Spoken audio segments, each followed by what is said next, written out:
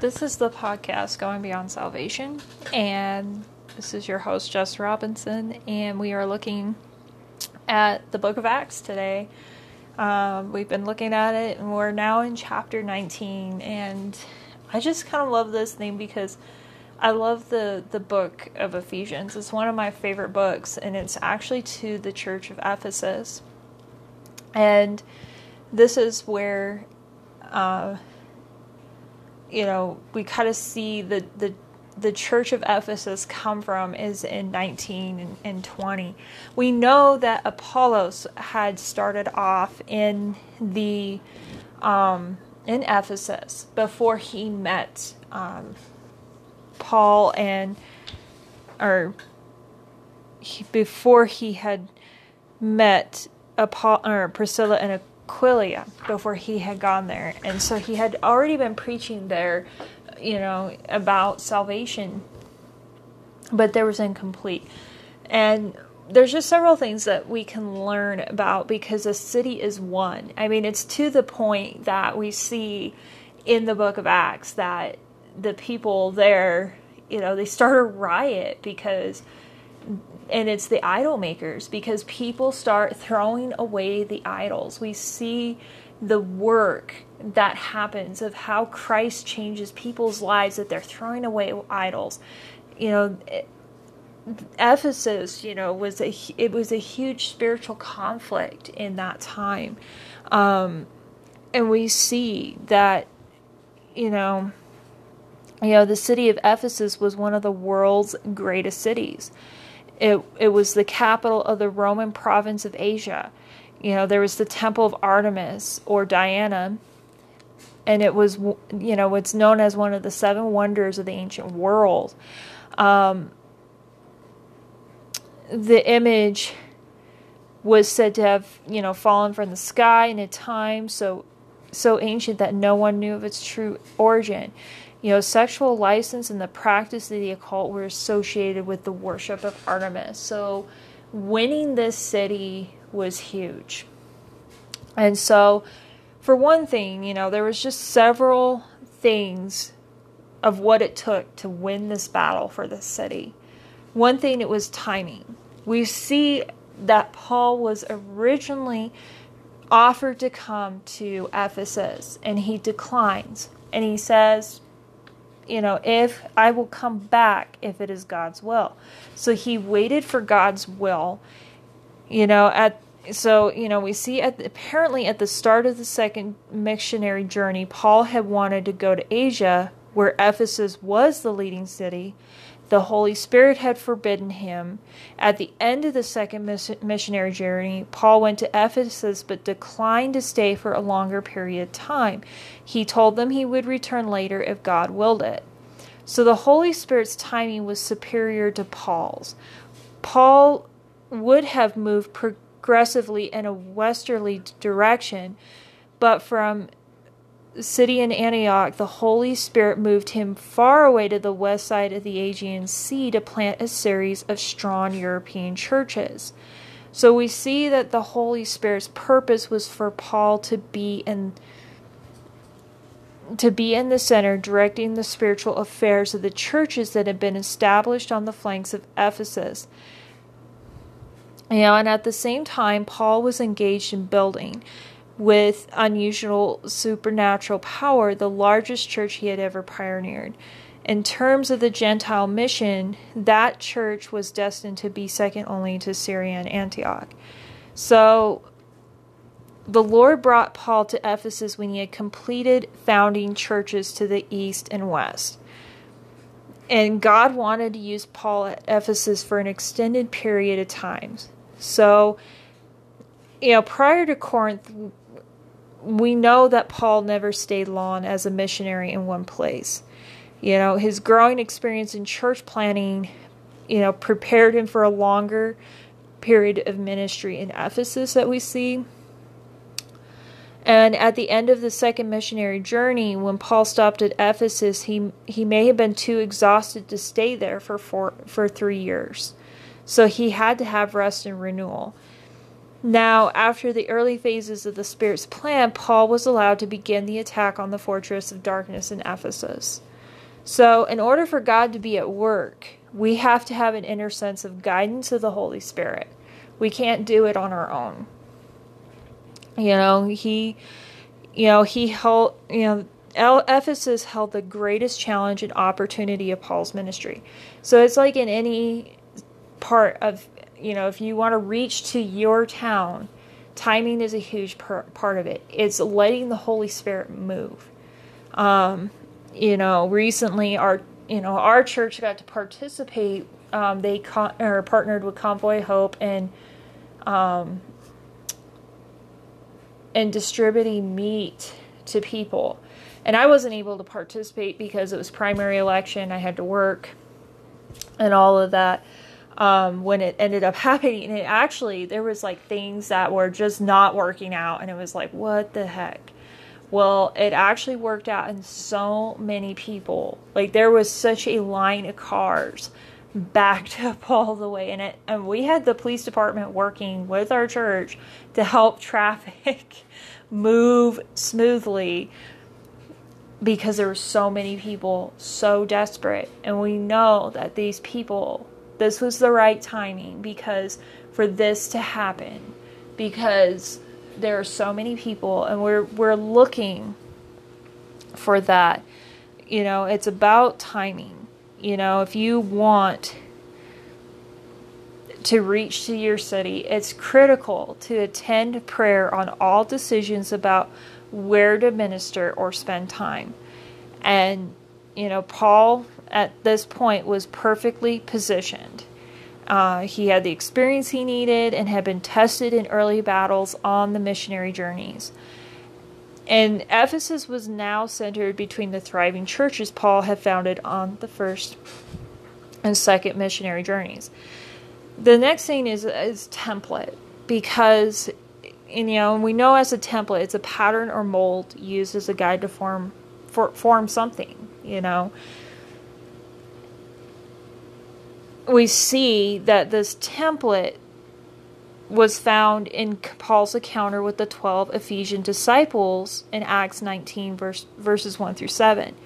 We know that Apollos had been in Ephesus. He was a Jew. He was a native of Alexandria, Egypt, and he was a learned man with a thorough knowledge of scriptures. However, he didn't know about Jesus. And he only knew the baptism of John. And so Priscilla and Aquila had taken Apollos aside, and worked with him. Now, these 12 disciples, that Paul encountered in Ephesus, they were possibly the fruit of Apollos' teaching prior to meeting Priscilla and them. And just because they have only the knowledge of John's baptism. So, the key to reaching any place is starting with a fired up core. Paul knew that if the church was to grow at Ephesus, it had to start, as the Jerusalem church had, with the template of spirit baptized believers. That's because we see they end up getting baptized in the Holy Spirit. And so, and we notice here with Paul, he doesn't tell the 12 that they had nothing. And he didn't leave them with the status quo. He just asked them, did you receive the Holy Spirit? And it opened up the door for him to, all of that. And as Pentecostals, as believers, we should be able to do the same thing too, asking people that. If you're going to have a powerful church, you have to begin with a powerful core. You can't wait for the church to get big to expect something powerful to happen. You have to start with the template of a core of spirit-filled believers. You have to have those, that foundation, before you can start building. You start with a strong foundation when you're building a house, and you go from there before you start adding more. Then we go into teaching. His method of ministry was a content-based apologetic dialect. We see in Acts 19, verse 8, we're told that he argued persuasively. He dialogued and persuaded. He had answers for people's questions. He presented those answers knowledgeably and passionately. Today, we do almost anything to reach people except present answers to head and heart questions. And it is true. There are many, especially millennials, that have left the church, and it was because they said we got turned off because nobody was asking our questions.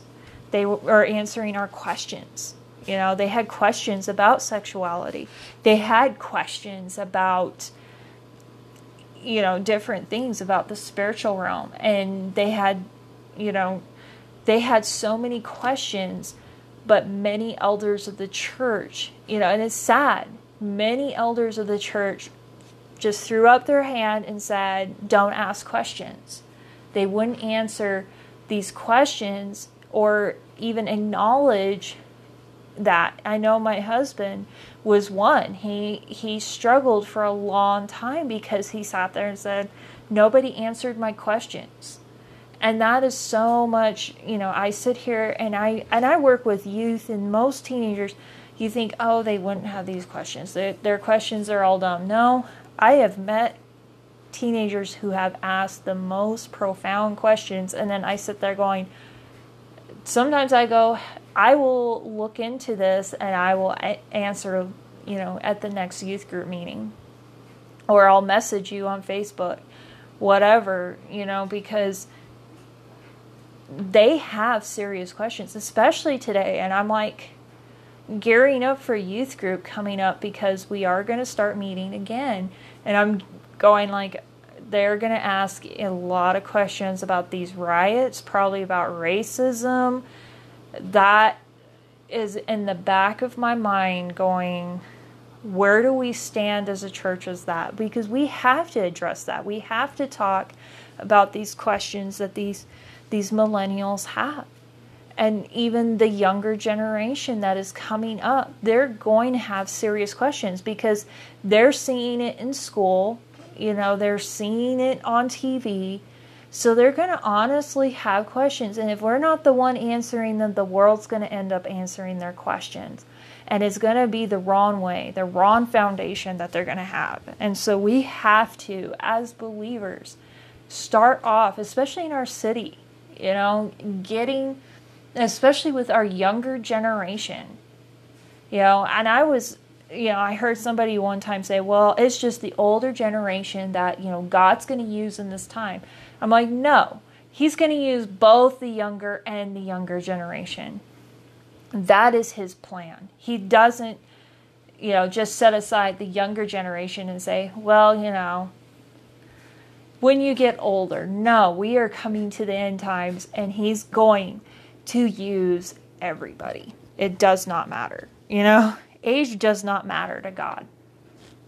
I know that there are people, like parents, that have said that they had migraines and their kids who had heard about Jesus healing people and Bible class, in Sunday school class, goes and prays and says, in Jesus' name, may this headache be healed. And then their headache is gone. They haven't even taken any ibuprofen or anything. So God can use, even a young kid. So, we see that he answers these questions. If we're going to build a solid church, we must do it with content. Many rely too much on music, experience, and external things, but Paul's message was interactive and apologetic. Nothing wrong with music, nothing wrong with experience, but there's a balance. You have to have a balance, which is hard. It's a balancing act. And you always have to kind of just be in tune of, I think we're doing too much of this. We need to kind of hold back on. And we notice that he taught in 3 locations in Ephesus. He taught for 3 months in the synagogue. We always notice that Paul always goes to the synagogue. The only time, so he ends up going to the synagogue. He always goes to the Jews first. Then he speaks for 2 years in the hall of Tyrannus. And then, and we know that he spoke daily, what would have been like 11 a.m. to 4 p.m. It's during the 5 hours of siesta, essentially. And, so if you think about it, he taught for 5 hours a day, 5 days a week for 48 weeks. It added up to 1,200 hours of teaching in 1 year. That's 2,400 hours for a full 2-year stay. If you think about that, if the church is going to have a significant impact on its community, we have to commit significant time to learning. We can't build a church on a 1 or 2 hour Sunday morning service. That's why, a church has, Sundays, they have Sunday evenings, or they have Bible studies, just different things like that. It's about, getting into the teaching. Then we know that Paul taught from house to house. Learning is important, especially for those who want to minister, who want to evangelize. If you want to witness, it's about learning. You cannot give out what you do not take in. Finally, there's also team. We know that Paul had a team. That it's not just one person. He built up a team. A huge part of being in a church and a church having importance in a city. It's not just the pastor. It's not just the deacons. They're raising up people in their church to be leaders. They're, raising up their youth to do missions or whatever it is. It's raising people up to do what God has called them to do. And that's what Paul did. He was about building others up. We see that with Timothy. We see it with Timothy a lot.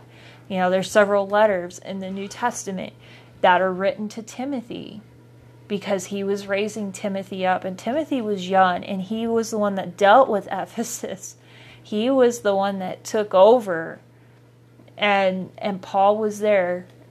He didn't leave him, on his own. He was there in writing to encourage him, to continue on, even when he felt intimidated.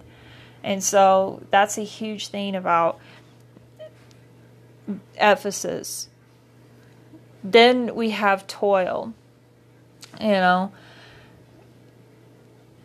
already know what he was doing in his afternoons and evenings. That was work enough, but what was he doing in the morning? We know that Acts 19:12 refers to Paul's handkerchiefs and aprons. It was a handkerchief was a sweat rag, and it was tied around the head to keep sweat from pouring down into the worker's eyes. So he was working, and he didn't just sit there and teach. He worked. And all of that. So Paul chose not to make money from anyone, even other Christians. In the review of his ministry, Paul did not focus on the miracles, but on the mundane. And he was more concerned that leaders imitate his selfless lifestyle than chase after the spectacular. And he never converted money into miracles. His money came not from miracles, but from hard work. And so that's a huge thing. Tears. There's going to be tears. We know, he says, I served the Lord with great humility and with tears, although I was severely tested by the plot of the Jews. And that's in Acts 20, verse 19. In spite of Paul's hard work, he never ceased to have a tender heart. And this is sometimes the most neglected aspect of the church's emphasis on spiritual warfare today, love. It's from here in Ephesus that, we have that famous, chapter that is used in weddings, 1 Corinthians 13. If I speak in the tongues of men and angels but have not love, I am only a resounding gong or a clanging cymbal. If I have the gift of prophecy and can fathom all ministries and all knowledge, and if I have a faith that can move mountains but have not love, I am nothing. If I give all I possess to the poor and surrender my body to the flames but have not love, I gain nothing. You have to have love. And one of the things Christ has dealt with me is, if you can't receive my love, you can't give out love. And so that's a huge part, in a church, is having love. Having a love and passion for those who are not going to church.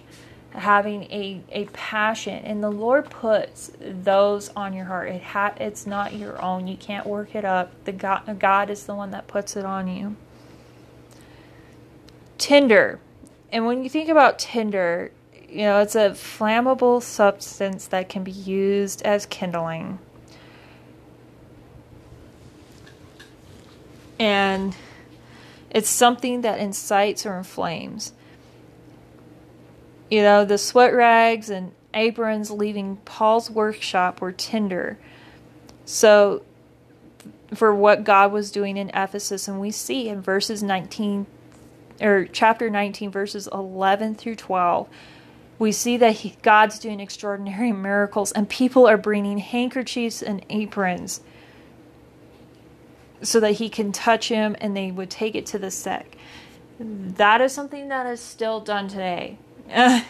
Just so you know, there are some people that do that. They go to some people with healing ministries, and they will take rags and stuff to have them touched so that they can take it back to their loved one or somebody they know that needs to be healed. We see Paul was doing all the right things, the human things. If the church is to go beyond normal growth, there must be God things. And we see there's this watershed moment that occurs, and it involves with the 7 sons of Sceva, a Jewish chief priest. And he was probably self-appointed. And we see that he took out the lifestyle of Ephesus, going into the occult, and somehow Jesus became part of that incantation. And I always was so confused with this whole story of the sons of Sceva, and I didn't really think about that until I really started studying deeper, and now I totally understand.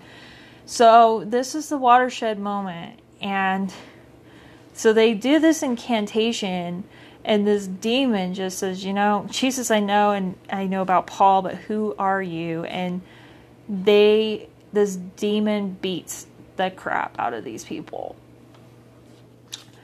But it opens up the eye of the people, because we see that they start taking their stuff. It's the most publicly effective miracle of Paul's nearly 3 years at Ephesus. But he didn't have a thing to do with it. We see that. And he didn't waste time finding or condemning the sons of Sceva. We don't have the time to identify and chasing down all the counterfeits. We see that the incident has two effects. It affected the general public. They held the name of Jesus in high honor at this point. They were seized with fear, and they learned not to treat the name of Jesus lightly. Second, it affected the believers. Many, and it says in the book of Acts, many of those who believed now came and openly confessed their evil deeds. A number who had practiced sorcery brought their scrolls together and burned them publicly. So there was believers that had their one foot in the occult and one foot with God. They were kind of deciding which one they wanted. One of the great problems in the church today is the lack of difference between the lives of believers and unbelievers. And I've had to tell people, and I told kids, you can't. It's the whole, you can't serve two masters. You can't put one foot here and one foot. in the door of salvation. You're either in all the way or you're out. There's no gray area.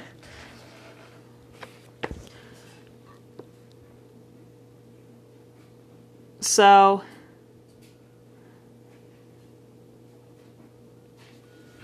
we see this, and then there's the thorn.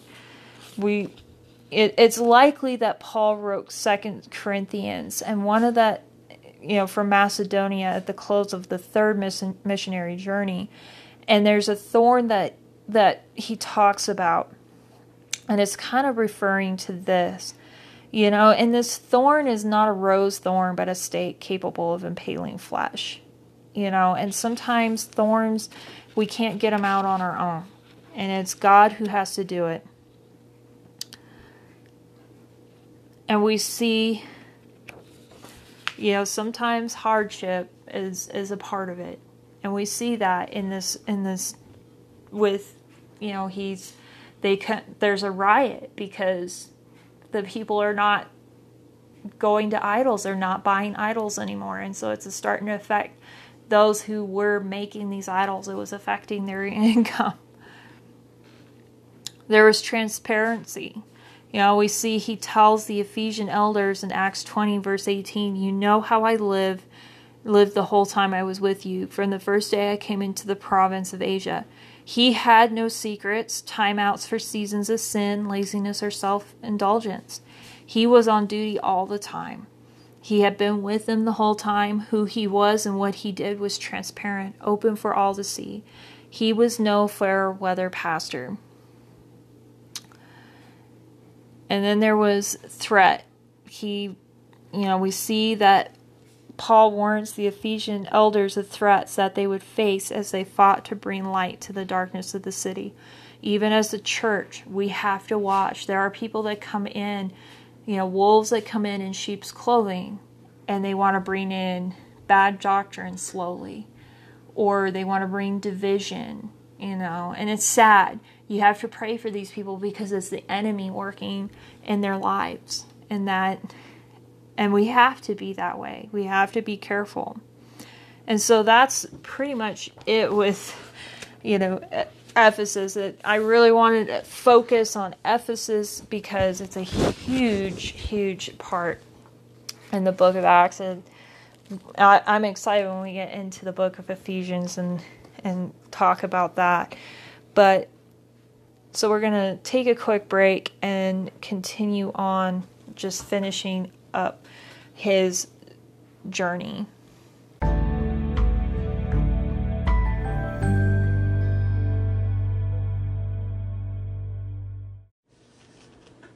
So we continue on in Acts, and after Ephesians, we see that he kind of makes this final journey, and it's on a journey back to Rome, and there's just some churches that he ends up going back through.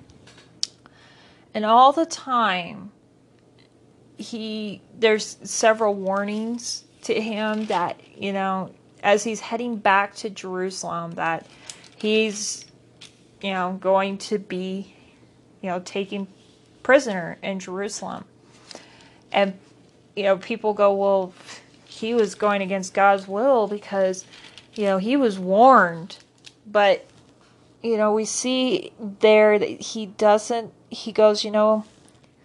that he's willing, he was willing to go back. He was willing to die for the gospel. And some people wonder what would have happened if he, if he would have heeded the warning. Would he have been missing God's call in his life? I think so. I think he would have missed the chance to reach to those in Rome, because he went all the way to Rome. And he was also reached, we see here, and we're going to see later on, that he starts reaching out to a lot of leaders. He gets to the chance to share his testimony with leaders, and he starts persuading leaders. And if I believe one of them, the wife actually ends up becoming a believer when we find out in history. So he arrives at Jerusalem, and once again, there's this smear campaign saying that he's essentially, saying that he had he's teaching all the Jews who live among the Gentiles to turn away from Moses, telling people not to circumcise their children or live according to our customs. And so they go, take these people to the...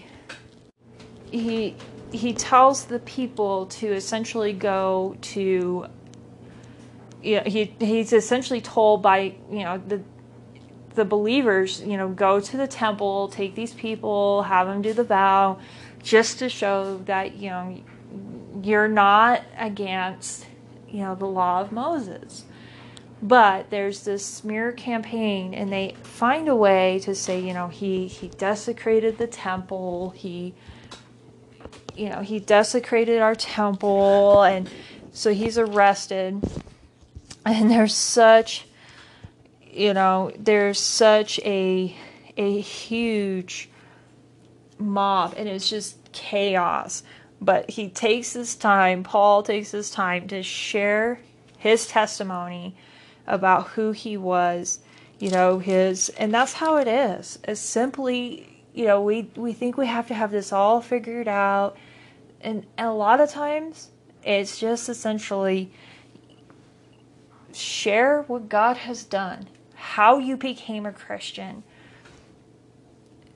That's how it is. But it caused such an uprising, especially when he says the word Gentiles, because think about this, the Jews in their mind, as the Gentiles will never get close to God, that they are the only elect.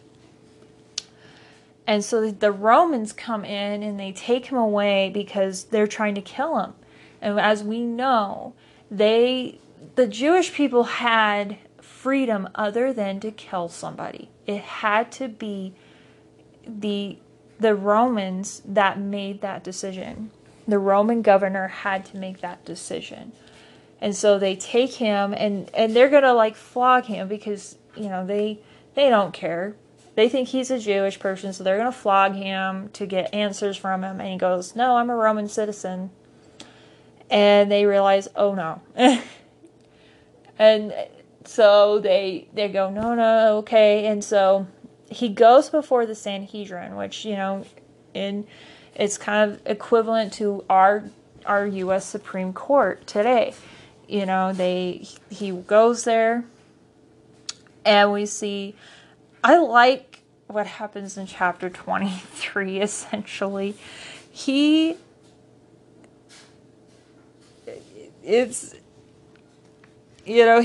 extended imprisonment begins in Jerusalem, but I love chapter 23, how it starts. He essentially, I just love how he goes to the Sanhedrin, and he knows that there's both Sadducees and Pharisees, and he makes a comment that gets him divided, because he's like, it just says, that Paul, knowing that some of them were Sadducees and the others Pharisees, called out in the Sanhedrin, my brothers, I am a Pharisee, the son of a Pharisee. I stand on trial because of my hope and the resurrection of the dead. When he said this, a dispute broke out between the Pharisees and the Sadducees, and the assembly was divided. And it's just because the Sadducees do not believe in the resurrection, that there's neither angels nor spirits. And he just has fun with that, I guess. I just love that part where he notices it and makes that comment. And it was just I just still love it. Every time I come across that, I just start laughing because what he does. But he essentially stands, and the Romans take him back, going, okay, this is not good. And we see that the Lord, he comes near Paul and he says, take courage, as you have testified about me in Jerusalem, so you must also testify about me in Rome. That's essentially, in our reading that we came across here in the book of Acts. And so I just, God was comforting him that even though he was in prison, things seemed uncertain. God was like, I'm going to take you. I'm going to take you to Rome. And I think he holds on to that promise because so many things happen that